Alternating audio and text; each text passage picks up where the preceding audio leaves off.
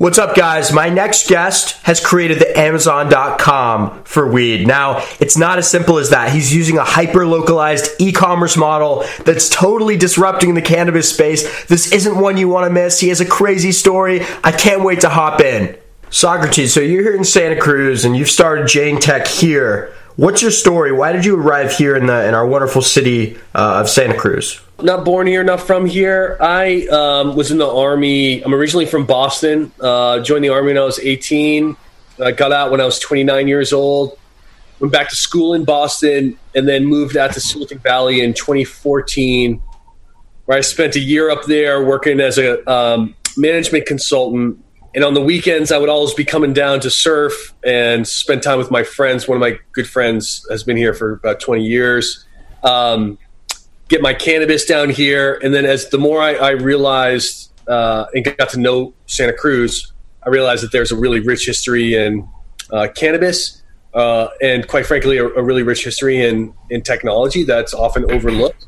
And thought to myself, if I could ever move down here and start my cannabis tech startup, it would be in Santa Cruz, and did that about 5 years ago, and really, really glad that we did that. So obviously it's a very popular career trajectory of sorts to want to go into consulting and really understand how businesses work. So what did McKinsey do for you in terms of really breaking down a business and also your entrepreneurial sense? How are you approaching the marketplace you're in because you worked at McKinsey? What they did for me was they took someone who had no business experience at all. I was a helicopter pilot in the Army, went to business school, showed up at McKinsey, and they said, okay, cool. You're going to be the expert in what's known as aggregators or online marketplaces. And in 4 months, I'm presenting to the CEO of a very large digital payments company about aggregators. That's what McKinsey teaches you. It teaches you how to do research, how to communicate, how to think logically, break down a very ambiguous problem into actionable steps. And ultimately, I don't think I would be the same CEO if I hadn't gone through the year, 2 years at McKinsey, and grateful of my time there. So you also mentioned that you flew Apache Helicopters in Iraq, which is crazy. That is awesome, Sock.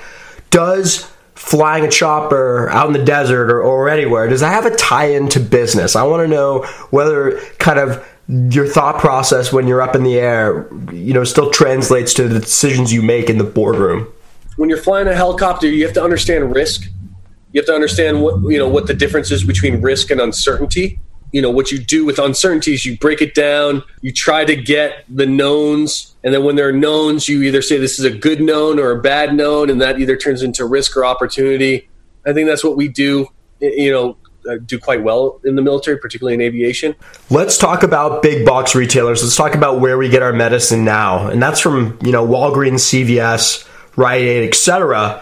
I want to know if you see a Walgreens on the horizon for marijuana, a big, massive, multinational chain which specializes in the distribution of this particular medicine. Or maybe we see cannabis make its way into these big box retailers. Kind of, what's your view on how this landscape will develop, Sock? I think you'll be able to buy some derivation of cannabis at a CVS. Call it my sleeping pills that has cannabis traces or terpenes or something. I'm a big believer in full spectrum plant-based therapies, but it's a great question, man. Do I think there's going to be a Walmart or a Walgreens of cannabis? Absolutely, I think there's a potential for that. But again, based on local regulations, it's hard to scale from state to state. There are very few MSOs or multi-state operators in this industry who can do it correctly because you need massive economies of scale. So can you do it? Absolutely. Will you see it in the near term before this is legal? Probably not. So I have this other idea, Sock, and that's adding a chatbot to your platform. Are you guys doing anything with that wherein, it has collected data on you as a customer, can spit out new recommendations, you can input your own preferences for the weekend if you want to, order a bit of cannabis that kind of is of a certain strain? Perhaps you might see that coming soon, Michael, on Jane. Why can't you order marijuana using an app downloaded on the App Store? Great question. Apple, the iOS review board does not allow for native applications in this industry. They might allow for like content sites like Leafly, Weed Maps, etc., but you can't order cannabis from there. So for us, until that's an opportunity, we're not going to pursue an app because it's just not the right investment for us to make. That being said, 85% of our millions and millions of consumers interact on their mobile device. We've built it with a responsive web application technology that you can save as an app tile on your phone. So it's not ultimately the app that we want, but until Apple says, hey, we can approve this, it's just not it's not judicious of us to go and spend $500,000 to go and build it right now. Sock, you know why I really love your business, man? You're not like appointing these drivers to deliver. You're taking advantage of existing delivery infrastructure, even if someone does want their cannabis shipped directly to their house. In this case, you're not, presiding over this network of gig economy drivers, which we've seen be a big problem lately. You're taking advantage of an existing network, and I just really like that part about your business when it comes to delivery. You do like business, man. It's great. These are great questions. So the last mile model is that's proven to not work, right? Who's the biggest last mile company out there? Uber Eats. Right? Yeah. And they can't get profitable. In fact, they're proving that the bigger you get, the more unprofitable it becomes. When you order something on Grubhub, you spend more money as the end customer. Why? Because that restaurant has to price their taco 20% overage to cover the margin that they're giving up to Grubhub or Uber or DoorDash. And so ultimately, the restaurant's not making as much money. You're spending more as a consumer, and the tech company is actually the one that's unprofitable. So when we were looking at this, we said, okay, we have to go think about this differently. And I think ultimately, until there is autonomous drivers or drones in the air, who knows what Jeff Bezos is going to dream up next. Like, until that can be cost effective, I think this last mile business is going to have to go back to where it started, and that is ultimately at a hyper-local level. So another big part of your business is this tagline of confidence. Now, I think that's really important because, you can't really trust weed that's bought on the illicit market. And further, we've seen recently that with these vape pens, there was a vitamin E acetate that was actually harming people's lungs, and that was kind of a scare. So what is this whole confidence slogan? Why is that a big part of your brand? I don't know enough to say that those tested products came from legal, traceable, testable dispensaries. From what I heard, it was all coming from illicit markets, and you have to track literally when the seed goes in the dirt all the way until it gets across the counter. So I would argue any uncertainty, if you're wondering about it, number one, if you feel unsafe, don't do it, period. So how do you get more safe? Hey, let me see the lab results. Let me see where the packaging, where this came from. Let me track where this came from. And all that's pointing to the legal markets. So first and foremost, don't buy your products on the illicit market because you don't know what's in it. It's not getting tested. So another question I have is, how much omniscience are you affording your clients, your dispensary clients? For example, are you giving them like a monthly report on what's selling best? Edibles are doing really well over quarantine because it's not affecting your respiratory system, and everyone's kind of like at home, and that's just kind of like a trend. So are you sharing these trends with your clients? I kind of want to know how much they know about what's going on in your massive platform.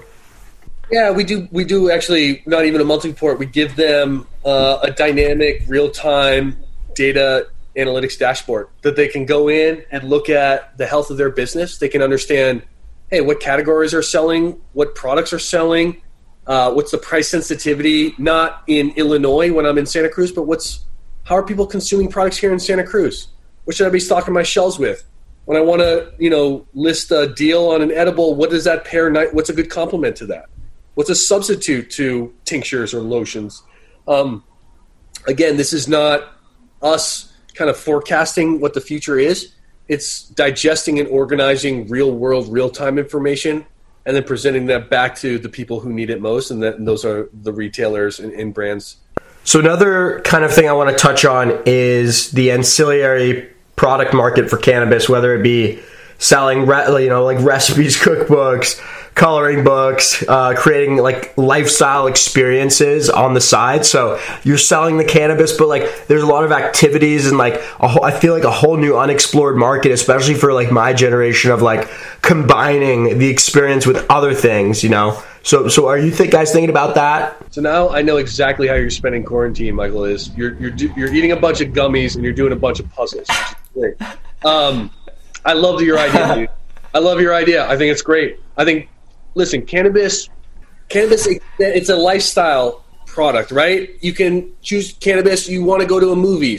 You want to go out to eat. You want to go dancing. Other people want to stay home and draw in a coloring book and not talk to anybody.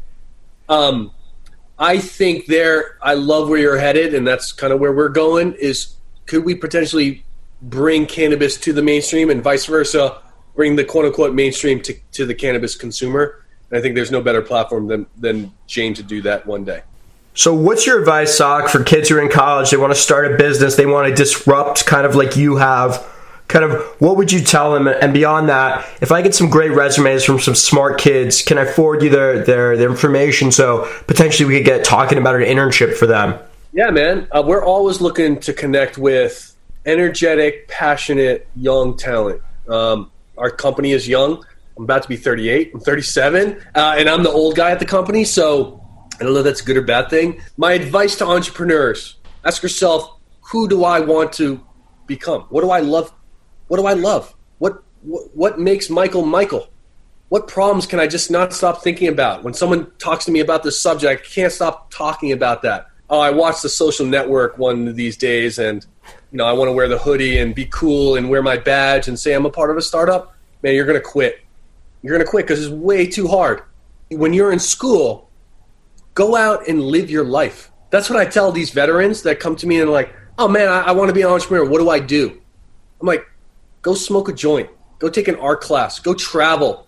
Go on a date. Go dancing. Do things to get out of your comfort zone to experience kind of, hey, what's out there? Ladies and gentlemen, that was Socrates Rosenfeld, founder of Jane Technologies. What an incredible story that is. Soc, I want to have you on the pod again in the future. Just letting you guys know, our YouTube channel is live. You can now see extended interview cuts of these podcasts on YouTube with me and my guests. It's really exciting stuff. Stay frosty, guys. Enjoy your holiday today. Hope you're listening to more pods, and I'll see you guys on Wednesday.